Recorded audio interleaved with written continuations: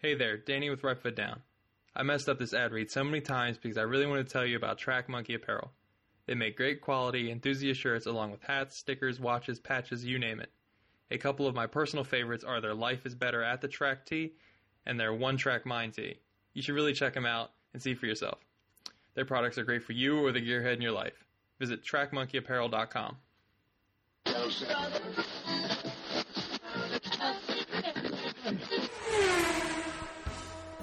You're listening to the Untitled Car Show in partnership with RightFootDown.com. Visit Right Foot Down for your daily automotive fix. If you enjoyed today's program, please tell a friend.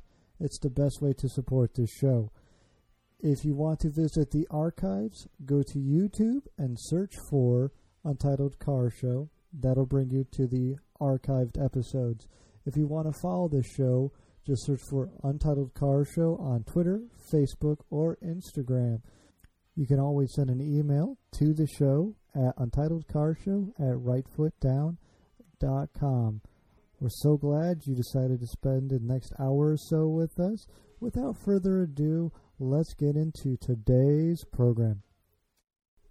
Welcome to the show. Today we have Alanis King. I almost forgot it. I literally just asked a second ago. She is are you still officially the weekend editor over at Jalopnik? Is that the title? Yes, I am still officially the weekend editor, but now I'm also a staff writer, so I will be working Saturday through Wednesday for a little while until we find a new weekend editor. Well, that's a good problem to have, is having to find another one. You did a fantastic job editing on the weekends, as far as I could tell. I don't know. I'm not sure if that's the highest praise coming from someone who can barely spell, but let's kind of just start with the beginning. So you're basically the newest staff writer with Jalopnik. I am indeed, yeah. It's kind of weird. I'm also the youngest, so yeah. Mm-hmm. And you've probably owned your car longer than a majority of the other staff writers, which is probably weird. Yeah. So, how did you get? I'm very curious of how you started off, with Jalopnik, because you are, as we're speaking, graduating college from University of Texas, right? Mm-hmm. I am. I graduate in, I think, 1 week, which is kind of wild. Yeah, it's a bit nutty. So, but you've been working as the weekend editor for Jalopnik for how many years now? Oh my goodness, it's been a year and 8 months because I actually just had to fill out forms for a home loan, and it has been a year and 8 months, so in September it'll be 2 years.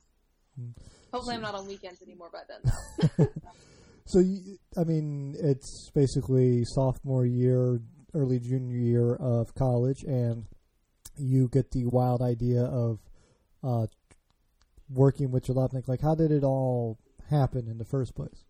So yeah, it's kind of crazy because I'm graduating actually in May, and I'm graduating in 3 years. So it was just my second year of college, and I had a professor during my first year of college who actually worked with Patrick George, the editor-in-chief at Jalopnik, at the Austin American-Statesman. And so I took this class, and I straight aced it. I got a 100 in it. And when the time came that Jalopnik was looking for a new weekend editor, my professor saw this opening, and he reached out to Patrick, and he said, hey, I have this student who really loves cars and did really well in my class, and you should go talk to her. And so it was so weird. One day I was on Twitter, and Patrick followed me, and Matt Hardigree followed me, and our account for Truck Yeah followed me. And I thought, okay, something's up. This isn't a coincidence. And soon enough, Patrick sent me a message, and he was like, hey, can you send me your email address? I'd like to talk to you about a position. And so he emailed me, and I responded, and we met up at a place near campus, and without even really interviewing me or getting into any of the details, he just said, look, I take what this professor says very seriously, and I regard it very highly, so if you want this job, you can have it. And I said, okay. And so I just took it, and I started the next weekend. And yeah, he didn't interview me, anything. He just said, hey, you can have this job if you want it, because I respect what this guy says, and if he speaks highly of you, I'll take it. I mean, that's how that's crazy to think about. So basically, you jumped right into it. So, I mean, it was a bit sink or swim, I guess, at first. Was it, I'm imagining, probably a bundle of nerves doing this? Or are you just cool as a cucumber? No, it was absolutely a bundle of nerves, because most of the time when you're in college, you start at these smaller publications, you get to make your mistakes at these smaller places. You don't start out reporting on the national level and going, oh my goodness, I have to learn how to report in real time in front of a ton of people. And so it was so nerve-wracking. And I remember the first weekend seeing all the comments. I can't even describe what it was like to just watch the comments rack up again and again and again. I was like, there are so many people reading this stuff that I'm writing, and I'm so freaked out, and this is just really scary. And that was my entire first, 3 weeks. This is really scary. And I don't even know what to think. And then I was like, I don't want to read the comments, because what if they're mean, and people on the internet are mean, and oh my goodness, it was so nerve-wracking. But it's okay, because, I mean, I got used to it. I've been here for 2 years now, and I love the comments for the most part, and I enjoy them, but it's so scary, that first taste of, oh my god, a lot of people are reading what I'm writing. And so yeah, it was an experience, for sure. Well, were you familiar at all with Jalopnik before even getting into it? Oh yeah, because I mean, I've always been a racing person, and I've always loved cars, but it was me being on this side of it that was so weird, because I mean, of course I had read all of the different coverage of racing, of cars and all that, but being on the side where I was actually riding it was really, really freaky. So I mean, prior to this, you're going to school. What is your degree in exactly? It is in journalism. So I actually was really interested in doing the broadcast journalism track at the University of Texas, because my dream had always been to be a NASCAR broadcaster since the 7th grade. And they actually cut the broadcast journalism program. The senior class was graduating in it the year I started. And so they had cut the program. That was it. And so I just had to do print journalism, basically, just all of it encompassed into one. It was just journalism. So I actually went to the University of Texas, and I'm graduating with a bachelor's of journalism, which is very, very weird, because it's not a Bachelor of Arts or a Bachelor of Science. And they actually wanted all of the class rings are identical, and they wanted the side of my class ring to say BJ on it, and I said that's not going to happen. And I threw a big fit with the school and the ring company, Balfour, and went back and forth and back and forth and back and forth. And so I'm actually the only person who has JORN on the side of my ring, short for journalism, because I was not going to do that. And so yeah, I have a Bachelor of Journalism. That is what I have, a BJ. Well, I mean, you're getting into it, you're doing the journalism side. I was curious if there was any social media interaction. So you went from basically almost complete anonymity on the internet, to basically being thrown into the wolves' den when it came to, because Jalopnik is I would say one of the better comment sections on the internet, but it's still a comment section on the internet, which means everyone's got an opinion, and most of them are terrible. Yeah, it's fun. It's fun. So, weekend editor, just year, 8 months. That's crazy at the amount of time that is. And I'm sure it's felt like it's been, because I remember that age where, and I feel so old saying that, but where time is simultaneously so fast and so slow. So, I mean, you're in school in University of Texas, which is in Austin, which is a fantastic city, which has really blown up in, maybe the last 10 years even. And I can't imagine, what that did to your social life. Oh, I've my entire time at UT, I have been a full-time student. And when I got the job at Jalopnik, it's a 12 to 13 hour day on both Saturday and Sunday, because most of the time I'm the only person around, and I'm running everything. So I'm writing the blogs, and I'm putting them on social media, and I'm monitoring the comments and responding to the emails and checking our tips line and all that stuff. And so they are such long days that when I took this job, I was taking 15 hours at school, which is more than what most people actually take. Most people take 12, even when they don't have a job. And so I would be in class 5 days a week, and then I would work Saturday and Sunday, these long, long days.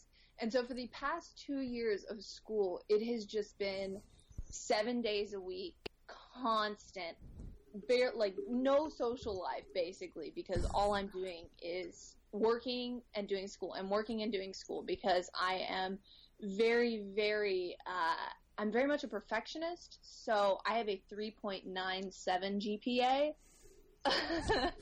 and it's kind of ridiculous, and so all I've done for the past year and 8 months, 2 years, is work. That's all I've done. And so now that I'm done with school and I have a full-time job, it's amazing, because I'm going to work 5 days a week, and then I'm going to get 2 off. It's amazing. It's great. Which is so weird to think about when you're getting out of school, of doing less work when you're going to a full-time position. But it kind of echoes a lot of things. I've interviewed tons of people now, who knows how many people, and the people who do really well in the industry, or in any industry, they just work, because they enjoy it and they're good at it. And when they eventually get to that point, they end up working less somehow. It is kind of like the mantra I've always gotten, which makes sense. If you want to work for a publication like Jalopnik, maybe do a ton of work, because that'll get you what you need to do. And I'm sure you've already got to do all sorts of crazy fun things with Jalopnik, But you said you wanted to be a broadcaster with NASCAR ever since 7th grade. So where did that come from? Like, let's go back to the blossoming of your car enthusiasm. Where did it all start? Okay, so this is about the weirdest story there is. When I was in the 7th grade, my mom was at a food show, because she works for Cisco Food Services, so they sell food to restaurants. So she was at a food show, and she saw these guys who worked there, like, over in a corner, really secretive, looked like they were doing some kind of drug deal, which they weren't, of course, because it was a work thing, but they were super secretive, and it was weird. And so, of course, she figured there was free stuff over there, because why else would they be so secretive? So my mom is very much like, if you have free stuff, I'm going to get in the middle of it. And so she just waltzes on over there, and she's like, what do you got? What can you give me? And these guys were like, we have NASCAR tickets. And she said, oh, okay, can I have some? And so they ended up giving her 3 sets. So the Xfinity, then Nationwide Series race, and then the Cup Series race. So we got 3 tickets to each.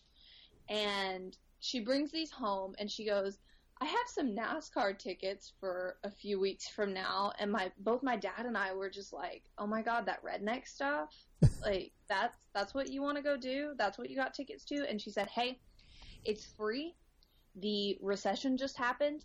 It's 2009, and we don't have vacation money for this year. So if you want to go do something, we're going to go do that redneck stuff.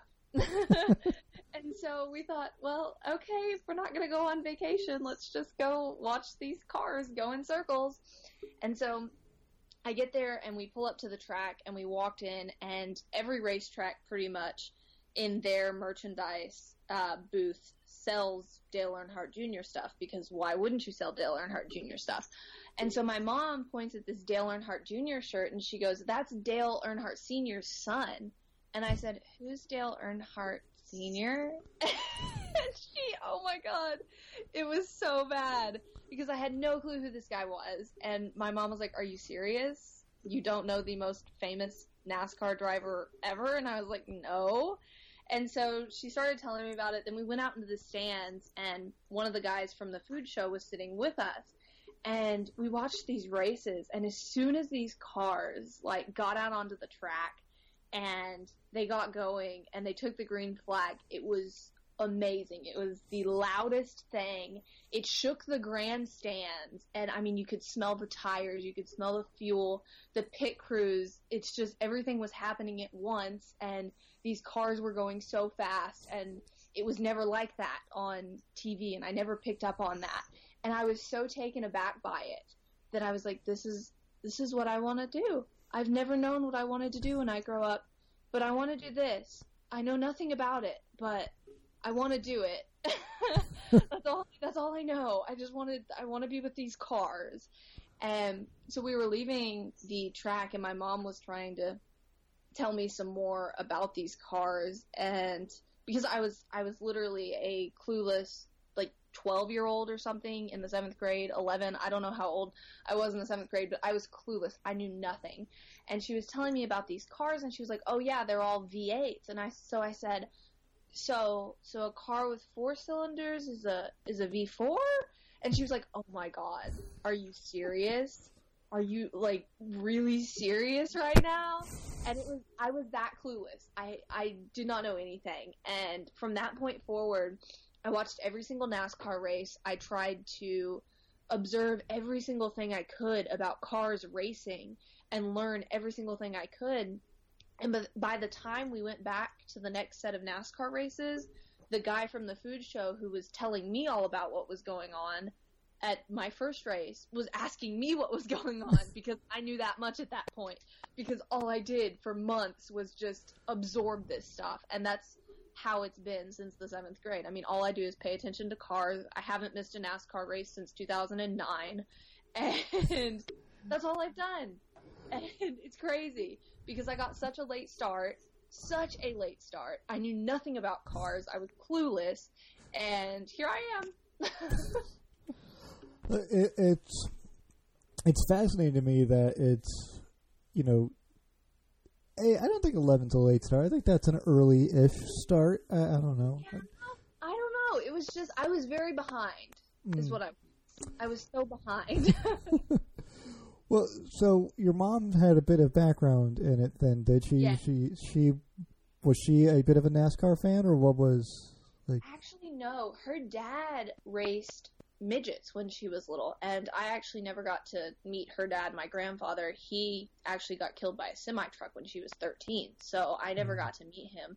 But he raced midgets, and he did local races all the time, and so my mom always had a love for cars. Her first car was a Mustang, and she didn't wreck it. Her first car was a Mustang. She's always loved cars.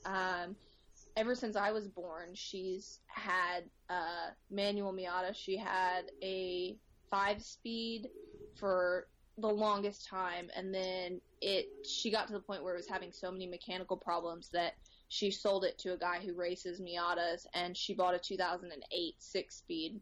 And so for as long as I've ever known, she's had the fun cars and all that stuff, and I didn't know for a long time that her dad was a racer, but she got her love for cars from him. And so I just finally, I just hopped on the bus a little bit late, and she goes, oh yeah, by the way, our family likes cars. And I was like, oh, well, cool. Now I know. Thanks. So you're 11, you got a mom who drives a Miata, which is pretty badass. You're, bringing that, I'm seeing a mentality of just wanting to absorb every information and, be a bit perfectionist, like you said. Mm-hmm. So when it came time for you to learn to drive, did you learn to drive on that manual Miata? She wanted to teach me how to drive on the Miata, but I was so stubborn when I was in high school, because you're always stubborn when you're in high school, that I actually had to learn on an automatic first, because her 5-speed had a lot of trouble getting into second, and so I would get so mad at it. So I actually learned on an automatic first, but then I learned later, and we're both going to rally school on Saturday. And so she's really excited because we're going to rally school. But yeah, we couldn't do my first we did my first car lesson on a manual, but actually learning how to drive the car, I had to learn on an automatic. I was too stubborn and mean and hateful when I was in high school, because aren't we all, right? Mm-hmm. That doesn't sound like any teenager I've ever met. No, except for all of them. Yeah. You know what? Yeah, like except for all of them. And she was so frustrated with me. She was like, "Okay, I give up. You know what? I tried to teach you on a manual. Fine, we'll just learn it later." And I was like, "Mom, just let me learn how to dodge stuff before we go into the gears part, okay? Let me learn how to not hit stuff first." And so yeah, my first ever car lesson was on her 94 5-speed in a huge parking lot, and I was like, this is horrible. This is horrible. Like sensory overload, okay? I'm like 14, 15 years old here. Too many things going on. And so it was very not enjoyable for her. Like, I'm sure she was like, I'm going to have this connection. We're going to learn to drive stick together. It's going to be hilarious. It's so what was your first car then? What was the car you got when you learned to drive? So, because she always had the fun cars, and her idea of a fun car is, of course, the manual Miata, but her idea of a daily driver fun car is like a high-performance sedan, right? Yeah. So right now she has a 2015 Genesis with a V8 in it, and I kind of hate it because it has all those safety warnings on it, and it's just miserable, and it has the adaptive cruise control, which is miserable because I just want to go fast. And so she always had the fancy, often gas-guzzling cars and the Miata. And so when it came time for me to get a car, the void to fill was the road trip car. And so she was like, okay, well, you're going to get a car with really great gas mileage, and we're going to buy it new so I don't have to deal with anything without warranty. So we ended up actually getting a Hyundai Elantra, a 2012. Which gets like 40 miles to the gallon, so it was the perfect road trip car. And so I got to fill the void of family cars. And I've actually had the Elantra for, 6 years now? And as bland of a car as it is, we really have a connection. I'll get home from a drive, and I'll get in my car, and I'll go, I just really like you. Mm-hmm. Even though you're my little road trip car, I really like you. But yeah, so mine got to fill the void, basically.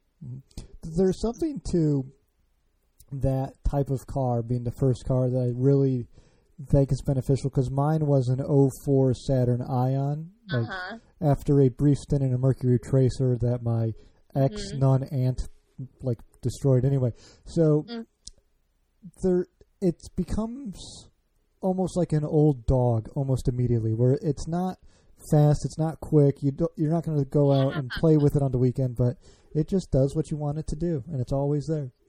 You know what? That's exactly how I feel about it. And I was reading a couple of studies, I don't know, like a year ago, about if you've owned a car for more than 5 years, on average, like Americans in general, if you've owned a car for more than 5 years, you get really, really attached to it. Mm-hmm. And I'm at that point where I'm just very, very attached. Like, it's my little Hyundai, and it's nothing special, and it's slow, but you know what? She tries. Yeah. You know, you stick your foot in the gas, and I mean, she tries to go fast. She doesn't go fast, but I mean, I can hear it trying. And when I get in my mom's Genesis, the big old V8, I mean, it's just not fun to drive on the street, because it's an automatic, it's a V8. It's just, you tap the gas and you're going 60. And to me, I like when a car tries. I like when a car tries. And so I just hate driving her Genesis because there's nothing to it, It doesn't have much character. I get that. There's no experience of acceleration. You're just immediately there. You're there. Exactly. And that's why I prefer something that's like a 4-cylinder turbo, for a street car. I just have a regular old 4-cylinder, and it's really slow. But I would never want an automatic V8 as a street car because it's so boring. Now, if you could take that on a track somewhere, fine. But if I'm in a 45 mile an hour speed limit, what am I doing with it? It's so boring. Like, I had the DB11 out a few weeks ago, And it was super fun to get up to speed, but then I had to just slow it back down to 0 to have any more fun again. So it's just, I don't know. I prefer when my car tries. That's a, hot take there. Hyundai Elantra, better street car than a DB11. I'm not sure how many people would agree with you on that one. No, I'm not sure. Nah, it doesn't totally equate. I mean, I'd trade up. No, but I definitely prefer my Elantra to the Genesis. I'll say that because I just hate having all those safety. I hate having all those safety cues. Like it beeps really, really, really, really loudly if you turn on the turn signal and there's someone next to you or in your blind spot. You can't even turn on the turn signal, and it just goes, wah, wah, wah, and you're like, I'm sorry, what did I do wrong? I like having a basic car, kind of. Well, it's nice, it doesn't yell at me. There is, I think James May said it, where like the connection you get with a base vehicle is much more visceral than the connection you get with like a, new modern sports car, simply because there's nothing between you and the, like, wheels, basically. It's like I totally get that, and I totally agree with that because I mean I just don't want all the fancy stuff. I guess it's just not my style. I would rather not pay for it because, like when we were doing the Mercedes E-Class drive, all of the stuff in the manual, like you're not gonna get to all of that because there are so many features, and it's like you have all these features that are just sitting around because you don't know that they're there or you don't think to use them. Yeah, I'm very curious because most Mercedes E-Class buyers I would put in the realm of don't know how a cell phone works. Like probably are the sort of people who ask. So why are you going to give them a car that has like 200 features that they're never going to touch ever? Ever. And so it seems like such a waste to me. I would I want buttons on my radio. I don't want a touchscreen radio. I want what's going to get me from A to B in my car. I don't want all these different features. It's crazy. On the touchscreen radio, though, I have to agree with you because I've been driving my little Ford Fiesta ST, has a little touchscreen radio in it, and twice now in the last 2 months, the radio decides it's just going to stop working altogether. Oh, God, yeah. Which, on the way back from New York to D.C., like an hour into that trip, that's not where you want to have no radio and no ability to charge your cell phone. Not pleasant. Yeah. Oh, yeah. No, my mom's Genesis, within a week of buying it, the radio just went pitch black. Oh. Pitch black. And, I mean, what are you going to do? But my radio, I mean, I'm fine. I got my buttons, and I'm good. And I could have had a touchscreen radio because it was going to be Mom's travel car, for the family, so she was okay with it. But when I went in there, I started messing with it. I was like, you know what? I don't like this. I want buttons. I want it to be tangible. I don't want to just poke at things. I can do that on my iPhone. So not a fan of self-driving cars then, I'm going to guess? They are very freaky. Have you been in one where you just let it kind of take control? Like the E-Class isn't self-driving, of course, but you can let it control the throttle and you can let it control the wheel. It's scary the first time. Not trust it. Oh my God. It's really scary. I shouldn't have, but I was sitting there letting it drive and I took a video of myself really scared. Maybe going through that part. But it was really freaky because you don't know how much to trust it. And with the E-Class, it has areas that it can't sense. And so when a car merges, at least when we drove it, the sensors could not pick up a car merging. And so we let that car get as close as it possibly could to ours without hitting it before we hit the brakes because the car couldn't sense it merging. And it's like, how many things can you leave out to where it's dangerous? Like even if you leave out a sensor that would be used only in a super rare wreck, if you left it out and I'm not controlling the car and it wrecks, then it wrecked. Yeah. There's so many bases to cover that it's a struggle for me to let a car take over. It is a struggle. A good way to put it is like most crashes are human error, and that's what it is. But when it comes to designing and implementing a vehicle and a self-driving system, there's still a human component to that. So when it comes down to the vehicle crashing, like in my mind, I'd rather the human error be my own than someone forgetting a sensor somewhere. Yeah. Exactly. And me, I can deal with a little bit of autonomy, but when we start getting into AI and like machine learning, then I get on my like Terminator platform and I'm like, the machines are taking over. This is it. We're done. I don't like AI. Don't like AI at all. The internet can hear you. They're learning.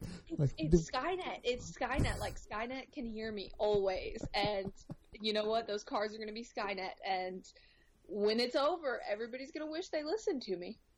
I think Adam Carolla's got a good joke with like self-driving cars. The self-driving apocalypse. That the cars are going to lock the doors and they're just going to drive everyone into a lake, and then we're all done. Yep. Isn't that going to be horrible? Isn't that going to be horrible? And I'll be. Oh my goodness! Yeah, that is my nightmare. Skynet taking over. Mm-hmm. That's it. They thought they were going to nuke us. It turns out they just got us with the cars.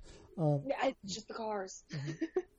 It's such a weird place to be in, like, as a journalist, I'm sure, as a consumer, as a, like, enthusiast, to be, like, at this crossroads where you can kind of see where the future wants to go and, like, where we're coming from. And it's, I don't know, it's such a weird place. Like, would you ever, since you kind of got into this via the racing standpoint, would you ever watch self-driving race cars? See, when they announced that Robo Race as the Formula E support series, it was so weird to me because to me, when you watch people racing, you have to be connected with the people inside of the car. And if it's just a bunch of machines racing, it's super cool that all these engineers are feeding algorithms to these cars. But if I can't see that and I can't interact with that and I can't make a connection with the vehicles that are on track, I mean, where's my interest there, Yeah. Like, and so that's my biggest problem. Like, when they announced Robo Race, I was like, how am I supposed to be connected to this? How am I supposed to relate to this? And I'm just not sure. I'm really not sure. I think it would be interesting if they, like, blew each other up. I'm all for that, yeah. I know, right? But that would be kind of wasteful. But I think there's use in it. I think there's practical use in it, and I think manufacturers and engineers can benefit from it because of testing these self-driving cars in such harsh conditions, just like, I mean, NASCAR was back in the day. You test your stuff in harsh conditions. But I just don't see it from an entertainment standpoint doing very well. Well, speaking of being connected to the racing, and you recently got a wonderful tour of, I believe it was the Circuit of Americas on the back of a motorcycle. I'm alive. There seems to be a weird connection of like editors from Jalopnik coming on the show after recently having the shit scared out of them by race car drivers. So we had Patrick George on the first time right after that like Camaro thing. Oh yeah, that was fun. Patrick and his Camaro. Patrick. So, I mean, was it the scariest thing you've ever done? I mean, yes. Yeah. It was the most terrifying thing in the world. And the thing was, so we got this email inviting us to do it, and Patrick responds right away, okay, just right away, and says, I volunteer Atlantis. And I was like, oh, crap. Come on. But I hadn't gotten a full-time job yet. I was still looking for a job. Patrick was like, oh, I don't know if I'm going to be able to hire you. Like, it's not really up to me at this point. I was like, oh my God, if I get on the back of this bike and I don't die and I do this, you have to hire me. Like, there's no way you can't. But of course that wasn't like the deal. But I thought, okay, if I can prove myself, maybe this will work for me. I don't know. But I was scared to death, and I was like, God dang it, Patrick, why did you do this? why did you do this to me? And so I was like, okay, I'll go. Woohoo! Yay, love bikes. And I broke one of my arms on a bike when I was little. My friend knocked me off of a bike when I was, I think, 4, and I shattered my elbow. So I was never able to get back on an actual bike without hyperventilating because I never learned how to ride when I was little. I was on training wheels when that happened. And the memory was just there. And so I never was able to learn how to ride a bike. And so I'm okay with riding passenger and stuff. But I was like, oh, great. Like, the bane of my existence, bikes, 2-wheeled things, and very, very, very, very fast on a racetrack. This sounds like a blast, right? Yeah. So like a fear factor skit. Like, we hear you're afraid of bikes, so here you go. Here's a motorcycle. Right. Yeah, it was awful. And so we get there, and I wore all black because I was like, you know what? I'm going to sweat myself to death on this thing. And I don't want to have that embarrassment on top of being scared to death. And so I get there, and they put me in leathers right away, and those leathers are hot, of course. And they're like, oh, you're not getting on the bike for another hour, but we want you to experience what it's like to be at the track on race day and experience how hot these leathers are for the hour leading up into the race. And I was like, well, I didn't sign up for that. And then I had to go to the bathroom, and I was like, dang it. I guess I'm just gonna have to go figure this out because these leathers are stiff. And so I just, I stalled, and I, went to the bathroom because I was like, it's better if I go to the bathroom before I get really scared on the back of this bike. So I went second because I had to go to class after this. So I had class at 2:30, and this ride was at, 1 at Circuit of the Americas. And so I went second, and I was scared to death. I saw how fast the rider, Chris Ulrich, was going with the first guy, and I was like, oh, no. Oh, no. No, I'm gonna back out. I can't do this. And they showed us we had to hold on to a handle on the gas tank. And it was like, oh, okay, so I'm holding on for the sake of my life onto a handle on the gas tank. This all sounds really lovely and foolproof, and this is going to work super well. Yeah, totally, going super fast. And so they told us that the guy riding, Chris, he had a perfect safety record over 970 riders on the back. And they were like, it's okay, this guy has had people who are 6'5" on the back and all this stuff. And I'm like, yeah, okay, but that's not me. That's not me. What if something happens to me? And so I get on the back of this bike, and I grab these handles, and he starts accelerating, and I'm like, oh my god, we're going into this turn, no, we're going too fast, and he's going to have to slow down, because the first turn at Circuit of the Americas is ridiculous. It's that left-hand turn that's super sharp. And so every time Chris, the rider, was under braking, he would brake so hard because we were going so fast that your butt comes off of the back seat. So you're sitting here holding on to this handle, and your butt, it feels like it's 4 feet in the air when it's really not. It's just a little bit in the air. But your butt's on the back of the seat, your feet are slipping off of the foot pegs, and you're just holding on by your arms. And you kind of think about it, and you go, you know what? If my hands let go, that would be the end of me. That would suck. And the lean angles were so extreme that when I had a second to look down when we were going super fast, through the S's or whatever, I looked down and I was like, oh my god, oh, the racetrack's right there. Oh, the racetrack's right there. And I would just look right back up. And every time he was under braking, I would go, oh, no. And I was like, I really hope he can't hear me because this bike is really fast and he's got earplugs in because it's loud. But every time he was under braking, me on the back of that bike out loud was going, oh, no. And he was like, if you ever want to stop, you can tap out, just tap your elbows against me and we'll stop. And I was like, don't do it, Alanis, don't do it. You can't give up. And we came around after the first lap, which the first lap was jarring. First lap was so horrible because, I mean, I won't say it. Okay, yeah, it was horrible. Because Circuit of the Americas is 3.4 miles long, a little bit longer than that. And so here I am, have been on this bike for almost 4 miles and have been on these extreme lean angles. And, I mean, it's one thing to control a vehicle around a racetrack or on the street or anything. It is another thing to ride along. It's a completely different thing. And so we finished this first lap, and he pops a wheelie on the front straight. He pops a wheelie.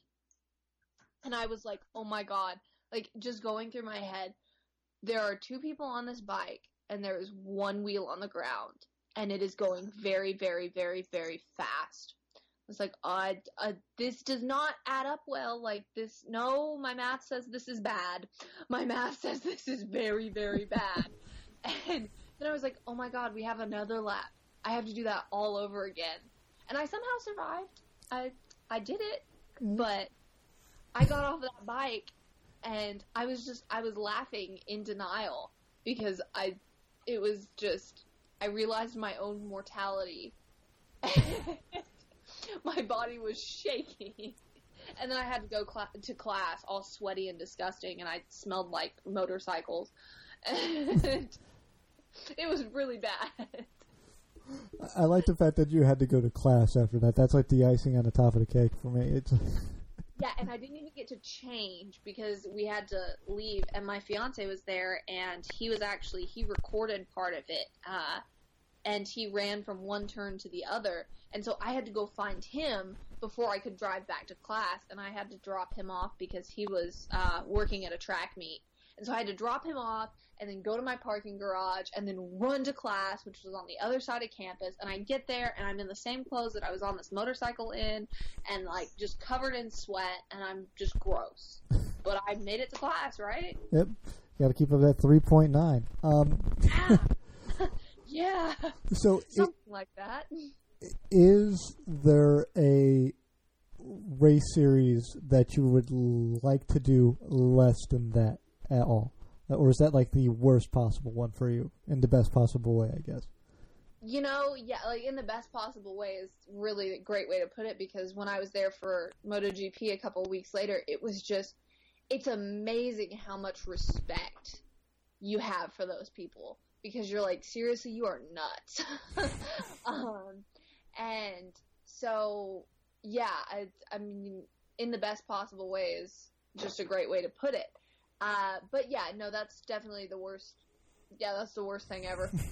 You know, I would rather do anything. I went out for the Vulcan track day a couple of weeks later at Circuit of the Americas, and they didn't, the PR people working with Aston Martin, they didn't tell us when to get there in order to drive on the track because we were going to be able to drive the DB11s on the track. And they didn't have a specified time, and by the time they decided it, they didn't tell us, and so I missed that window. But they let one of the drivers take me out in a V12 Vantage, so I didn't get to drive it. But I went out in it, and the guy driving was like, yeah, that was really crazy, huh? And I was like, no, not at all. No, that was literally like being on a freaking carousel. Like you don't know crazy. I came from crazy. Right. Like I've been there. Yeah. Okay, I know what crazy is. And so yeah, it was literally riding a carousel was what that was like. And so he was just so hurt. He was so hurt, and I was like, nah, like you ain't got nothing, dude. No. It's like you get out of the insane asylum and someone's like acting funny and someone goes, that guy's nuts, isn't he? Like, no, you don't know what nuts is. No, you got no clue, my friend. And oh man, like I just hurt that poor guy's feelings, but I don't really care. Well, I'm curious, are you familiar with sidecar racing? Yes. Oh my god, and I've heard that's really scary, but even one of my friends who told me he's ridden in that before, he was like, that, like, I would much rather do that than be on the back of that bike. So I've never been in one of those, thank God, because I've had my meetings with death enough for the year, and like I'm good. You filled the quota. Well, what then? I imagine you would love to do a ride along in NASCAR. I did one when I was younger. My mom won a thing from her job back when I was still, probably 14 or 15, and I was just really obsessed with learning about everything at the time. And she actually won one from her job, so I got to do that when I was actually pretty young. But yeah, I did get to do that. It wasn't anything compared to that bike. I'll tell you that. Nothing. I'm sure it was exhilarating though at the time. Oh yeah. I mean, the G-force is nuts, but man, it was a Sunday drive compared to that bike. Well, changing of gears here completely. Then I'm very curious about. I want to get to this question for sure. So I asked this. I was trying to think like I need to come up with a unique question for you here, and I think I came up with the best possible one. So for those of you who are listening who do not know, I would say you are obsessed with cats. Is a fair way to put it. That's a very fair way to put it. and you own a couple. I own 3. Mm-hmm. I wouldn't say own. I picked them up from the street. They were free. They just wandered into the house one day. They were. You know, it happens. I mean, my door is always open for the cats. So if your cats were cars, what cars would they be? Okay, so I took some time to think about this one today, and I came up with I think the most fitting answers possible. So, my first, well, actually not my first street cat, but my first cat I actually picked up by my own hands off of the street was Portia about a year ago.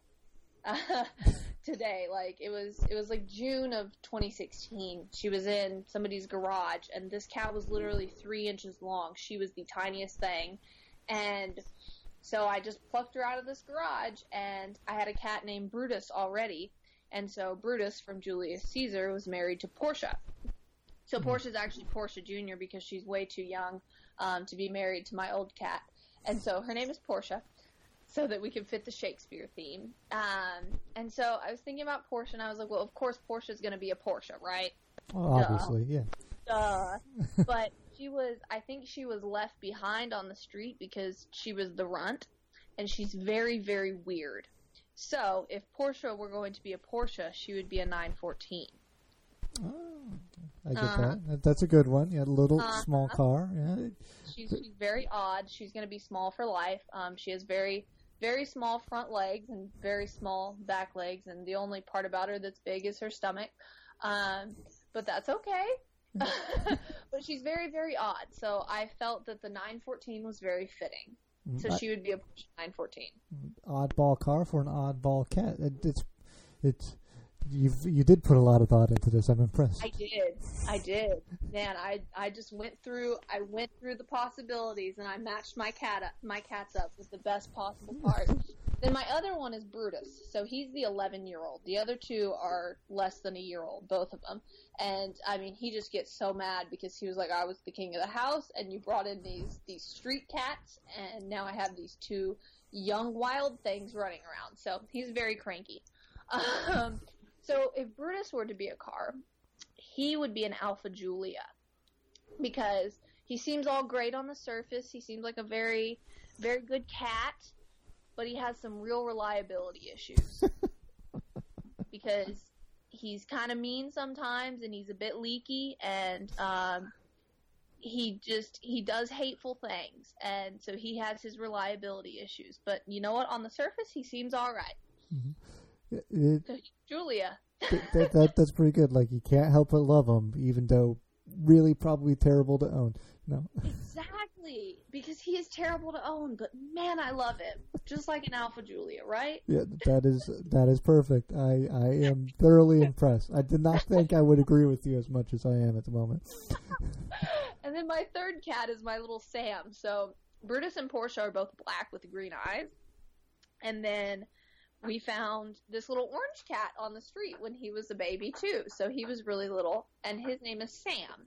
And my fiance and my mother named him because I wanted to stick with the Julius Caesar names, or the Shakespeare in general names, and that went out the window because they chose his name. But anyway, Sam is very bad, and Sam is super cute, but all he does all day is open cabinets and drag stuff out and destroy things. And so Sam would be a Mustang because passerby think like, oh, he's really cute, or oh, that's a really cool car of yours, or oh, great cat, but all he does is destroy everything in his path. Just running over crowds, or in this case, just tipping over stuff. Yep, just pulling pans out of cabinets and stuff all day. Mm-hmm. And so Sam is destructive, and Sam would be a Mustang. He can't help but be destructive, just like Mustang owners can't help but run over crowds. Exactly. So I'm giving him a pass, right? Mm-hmm. Like, you can't help it. It's just in your nature. That's It's in his blood. Yeah. It's in his blood, Mm-hmm. And so there are my cats. I have a 914, I have a Julia, and I have a Mustang. Mm-hmm. That would be a good garage. And so it would be a really unique garage. That's what it would be. And hopefully the Mustang wouldn't wreck the other two, because that would be bad, right? Yeah. Or the Julia catch on fire and take out the other two. Oh my God, and just set the other two on fire. Yeah. Brutus seems like, he would definitely, whatever the cat equivalent to setting on fire, that sounds like Brutus to me. Well, let's see here. So we talked a bit. I'm going to my little questions here, but my little note thing is giving me a little issue at the moment. Okay. So, I'm curious about this one too. So if you're the weekend editor, you're news staff writer, Warren Buffett decides in his infinite wisdom that he's just going to come out and give you, I want to hear your ultimate story. So here's an unlimited budget. Go out and do whatever it is you want to do that's somewhat automotive related for a story. I was thinking about this, and for a long time, what I've really, really, really been wanting to do is just travel the United States and write about ghost tracks, because I don't know if you've seen, but I really like writing about ghost tracks. Yes, I have seen. Just old tracks that have been abandoned and are now being basically overgrown with weeds and things like that. I love writing about those tracks because to go to one gives you the strangest feeling.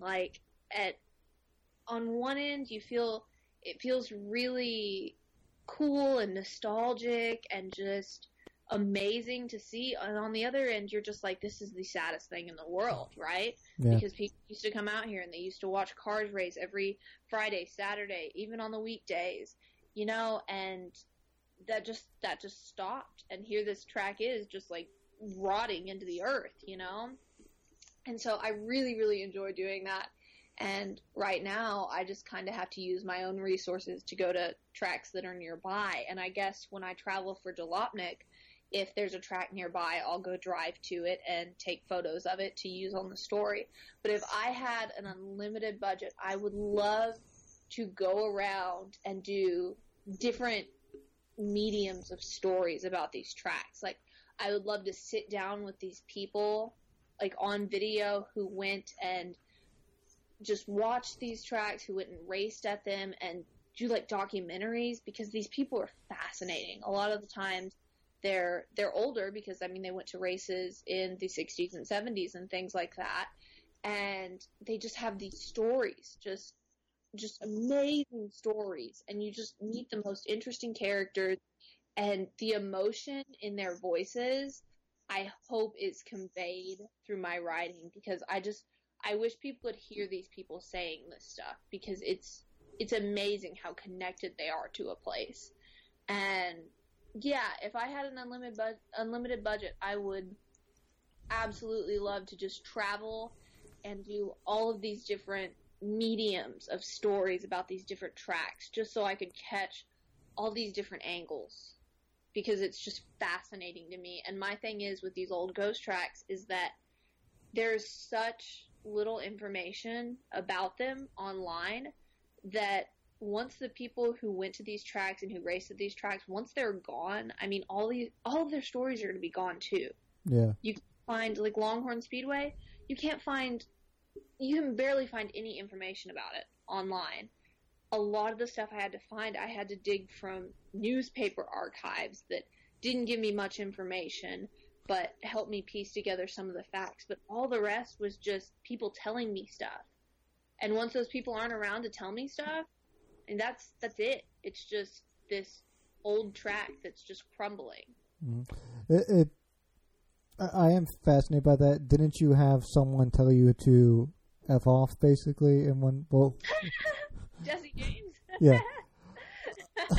Yeah. So the rumor is that when Sandra Bullock and Jesse James were married, she purchased Longhorn Speedway for him because, I mean, he's into motorcycles. He has West Coast choppers and all that stuff. I think that's his. I'm not sure. I don't pay much attention to Jesse James. No, but no one else does either. It's not 2005 anymore.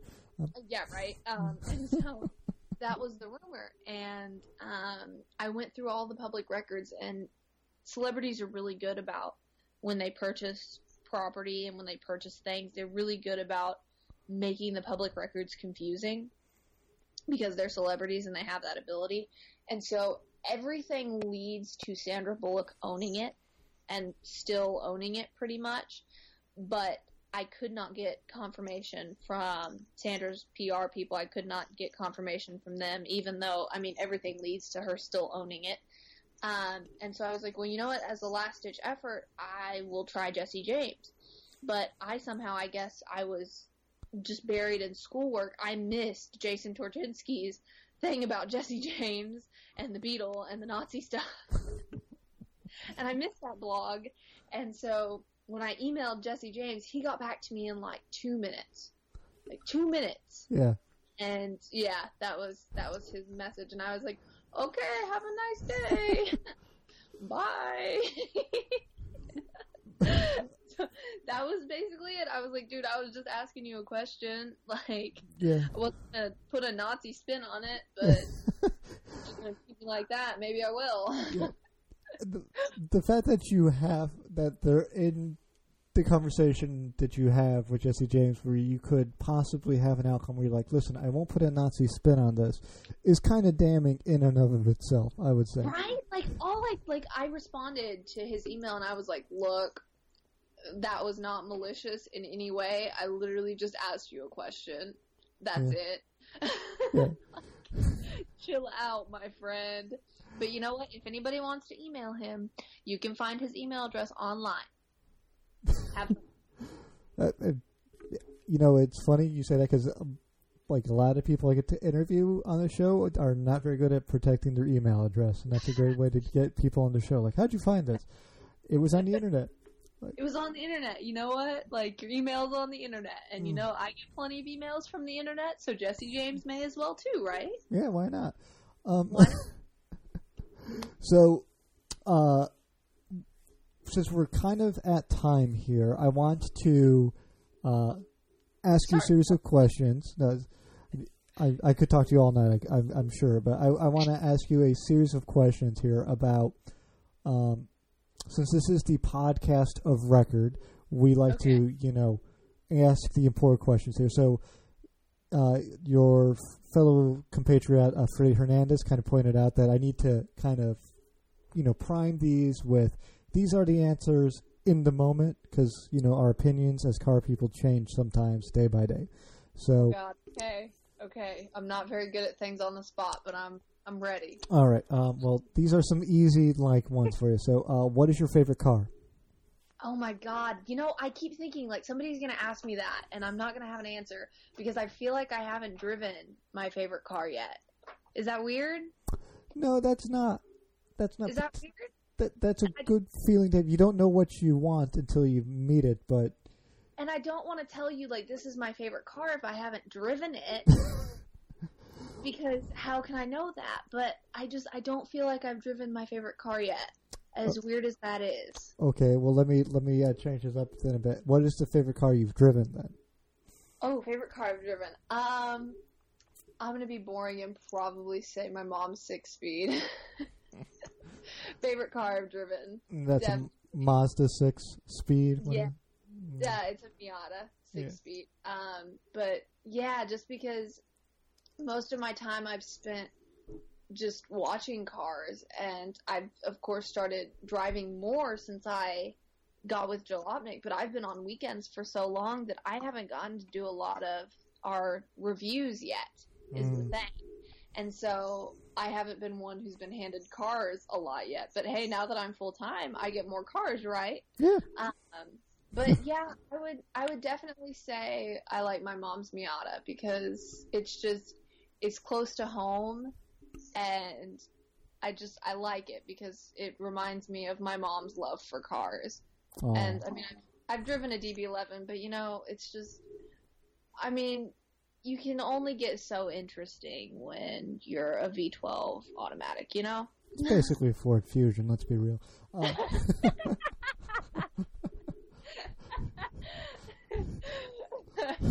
Yeah, that's what I would say, probably. Yeah. All right, then. So what's your least favorite car? Oh, God. Oh, my God, a Dodge Journey. Oh, my God. That did not take any time at all. Dodge Journey. They're the worst cars in the world. I hate them so much. I had to have a rental last year because I actually wrecked my poor little Elantra, which was very expensive to fix. And that's how everyone ends up in a Dodge Journey, by the way, because that's how I ended up in one. So. Oh my God, they're awful. Yes, they are. I had a 2016 rental, and it was white, and it looked like a milk truck, and so every time I drove it, my fiance and my mom were like, "Oh, you're driving the milk truck," and I was like, "Oh my God, kill me, I hate this thing." And the row of seats in the back is so tall that you can't see out of the back, and it's like I was driving it, and I was like, "This is such a bad car. It just feels so bad. The transmission feels awful." It's like I was at a stoplight, and I was like, "You know what? I'm going to floor it, and I'm going to see how this transmission feels." And it was like every time it shifted gears, it was like this jolt, right? It was awful. It felt like I was lurching through time. And it was just, oh my God, it was such a bad car. It was such a bad car. I just have horrible memories of it. That I agree 100% with everything you said, having driven one. I hate those. I hate all terrible Dodge products. Because Dodge is the best at making terrible cars. And it's like I cannot trust a Dodge now. Like, you can give me your Hellcat, you can tell me it's fast, you can do whatever, but I don't trust you because you made that journey. Mm-hmm. We know what you did. The Avenger is worse in terms of transmission, just in case you're curious. Oh my God. You could put a gearbox in between each gear in that car. Oh my God. I just hate everything. I hate everything, really, just hearing that. So bad. But yeah, no, I really can't trust anything Dodge makes at this point because that was just awful. It was terrible, and it just scarred me. I got scarred on bikes and scarred on Dodges. I get it. So, pretty normal. Yeah, I don't blame you on either one. So, what is your favorite modification trend? So this could be something you find yourself kind of attracted to and you don't know why, or maybe you don't hate it as much as you hate everything else. So we're talking stance, brodozer, truck nuts, eyelashes on cars, anything like that. I mean, I dig people who stance their cars just because I'm like, how do you do it? How do you actually do that? Just because it's seriously, how do you drive on a street with a stanced car? You have to be really careful. Especially in Austin. I've been down there. I've seen those roads. Yeah. Exactly. And it's if you're willing to do that and you have the confidence in yourself to stance your car, you stance it. And I'm happy for you. But, man, how? So, yeah, I would definitely say stancing. Mm-hmm. Okay, then same question in reverse. What is your least favorite automotive trend? Oh, God. I don't know. What's super obnoxious? I'm trying to think. I hate lifted trucks. I hate lifted trucks. Like super high lifted trucks. I live in Texas. Yeah, the brodozers. Yeah. Yeah, a lifted truck is like a monster truck in Texas, and it's like your truck is 3 times the size of my vehicle, and it weirds me out. And I hate when trucks have trailers on the back, like they're carrying livestock or something, and their mirrors are so long. I hate the way it looks. And that's just that's a very weird pet peeve, but it's a Texas thing.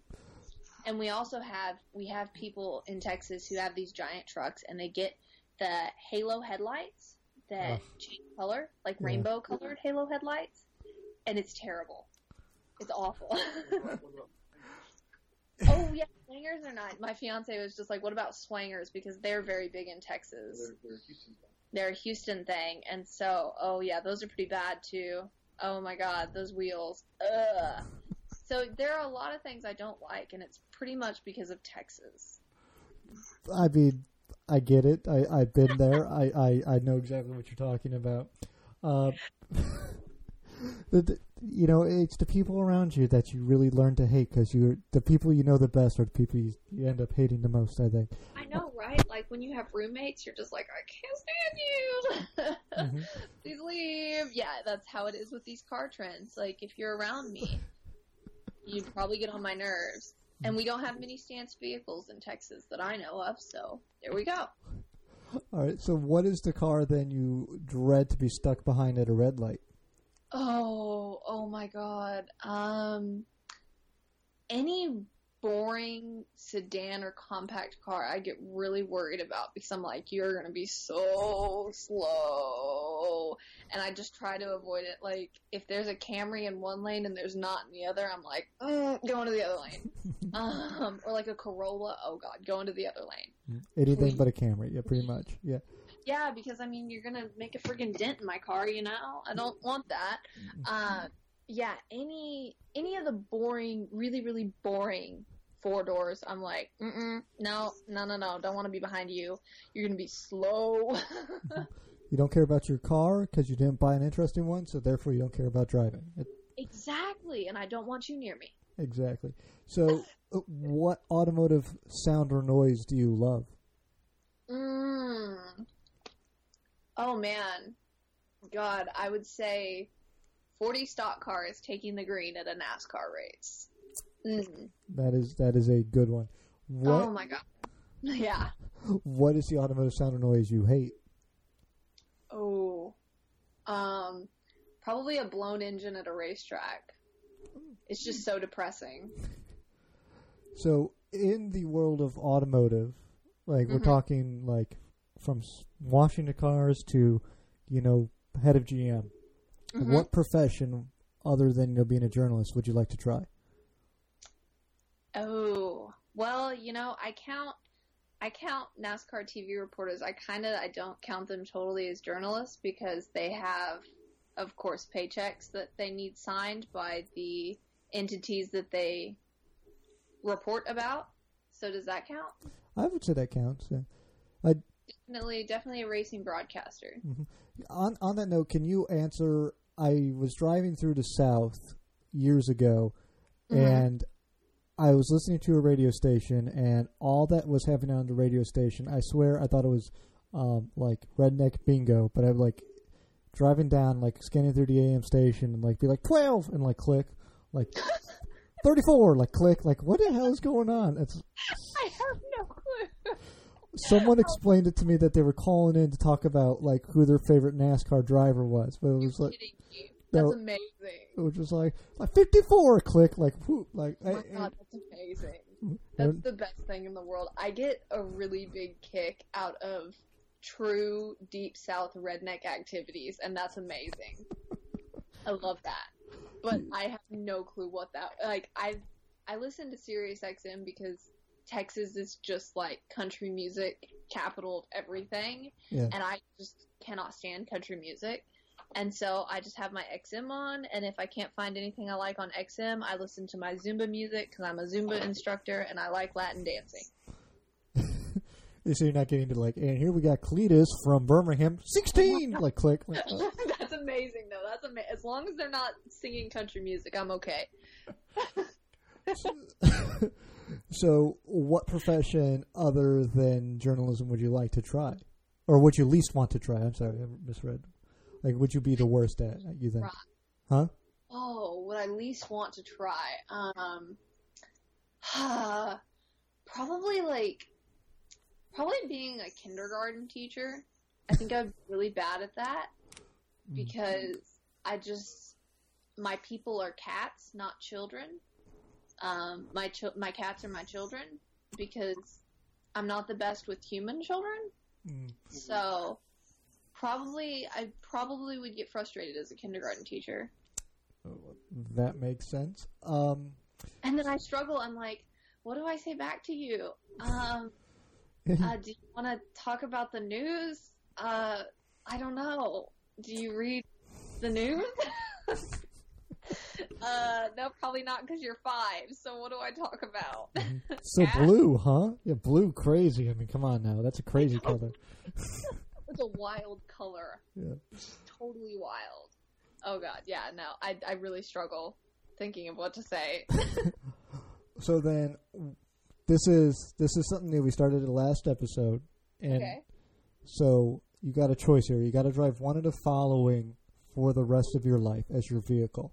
Oh, God. You can have a stanced out Dodge Journey, or you can have your mother's Mazda Miata, but it's been turned into a lifted road dozer with giant mirrors.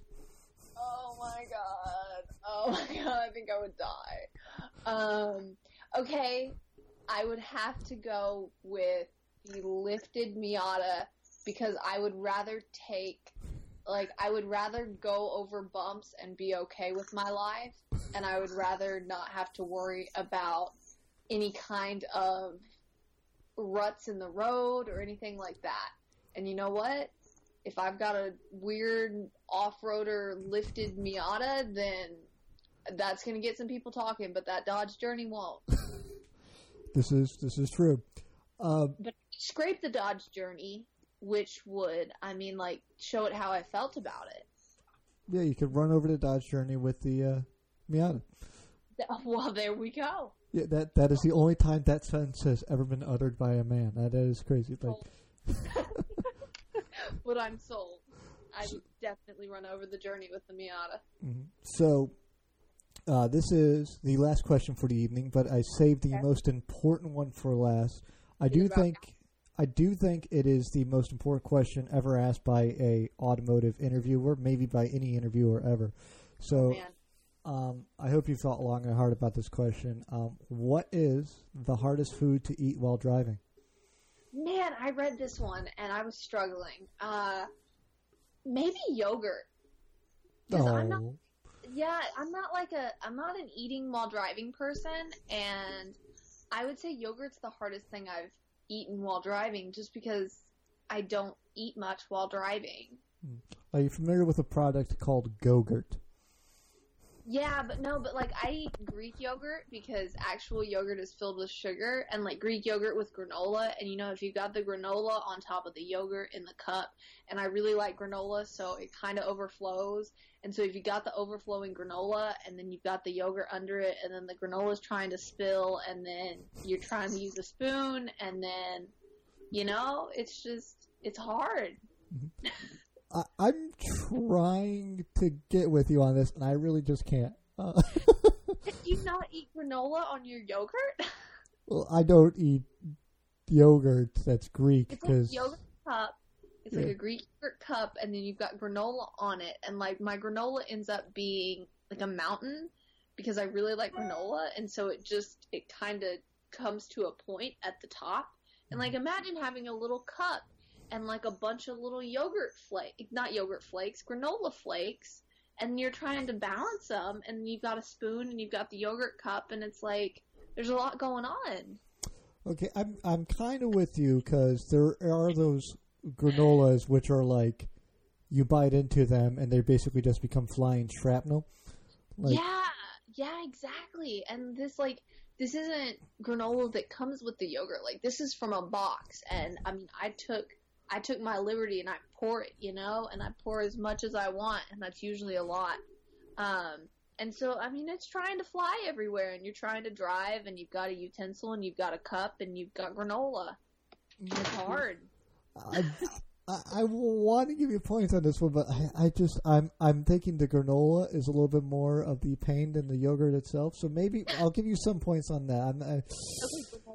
Granola. Okay. How about that? Yeah, I'm with you. Like the the crazy like hippie granola that you like bite into and like turns into like a fragmentation grenade. That's up there because that's just messy. That's me right there. All I eat is like yogurt and granola basically. So that's all my experience is. It's just that granola. Mm-hmm. I like granola.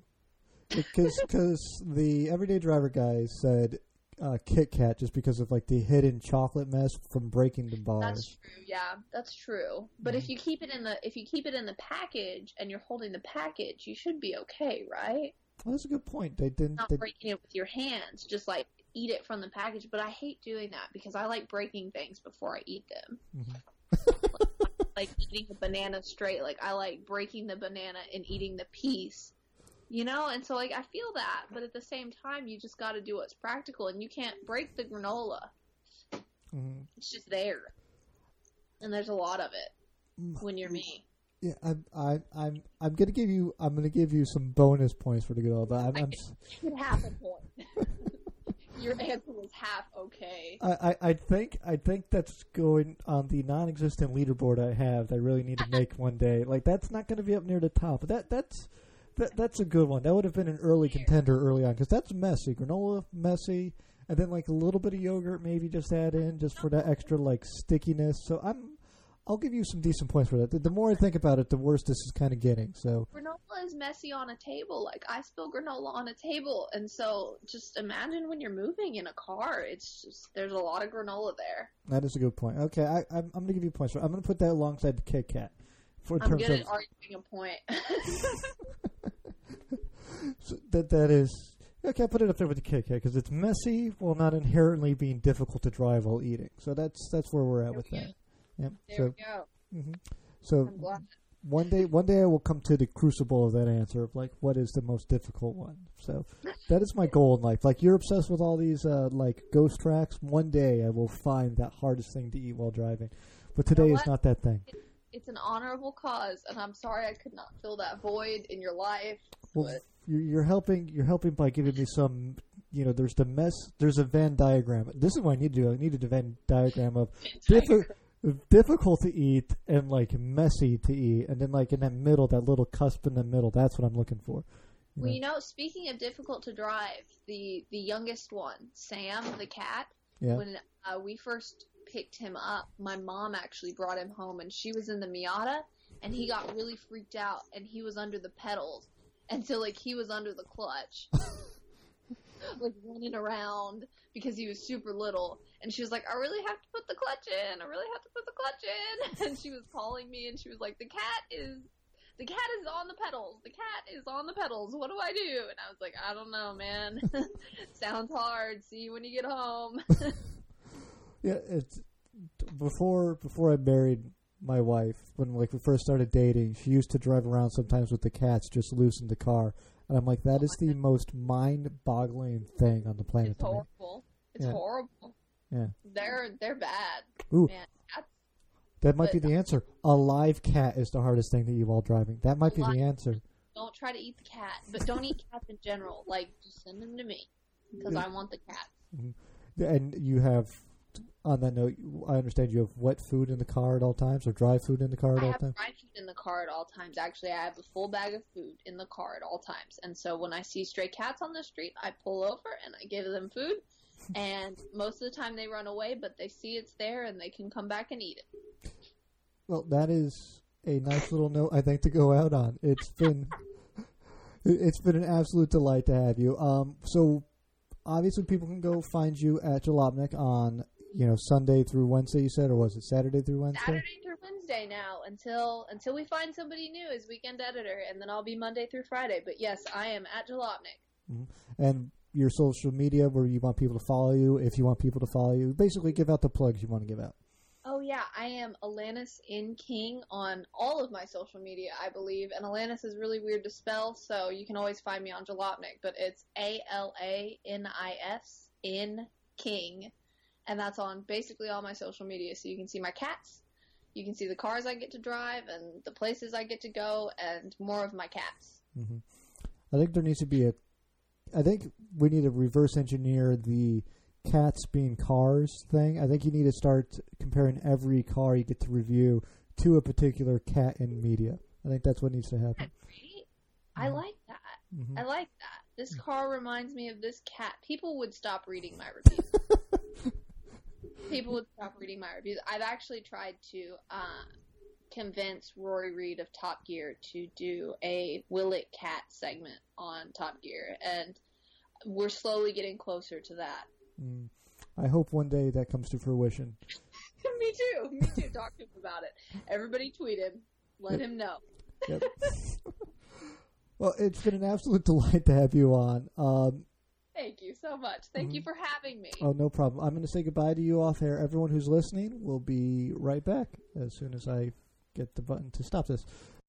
Thanks, everyone, so much for listening. If you enjoyed what you heard today, make sure to follow us on Twitter at Untitled Car Show. Make sure to go visit rightfootdown.com. Make sure to visit Track Monkey Apparel. Follow our West Coast correspondent, Ryan West, at Ryanator122. I think that's it for the plugs this evening. Just tell a friend if you like what you hear. It's the best way for the show to grow. Thanks, everyone. Have a great night. Have a good evening. Wherever you are, whatever time it is there, thank you so much for listening. Please be safe out there.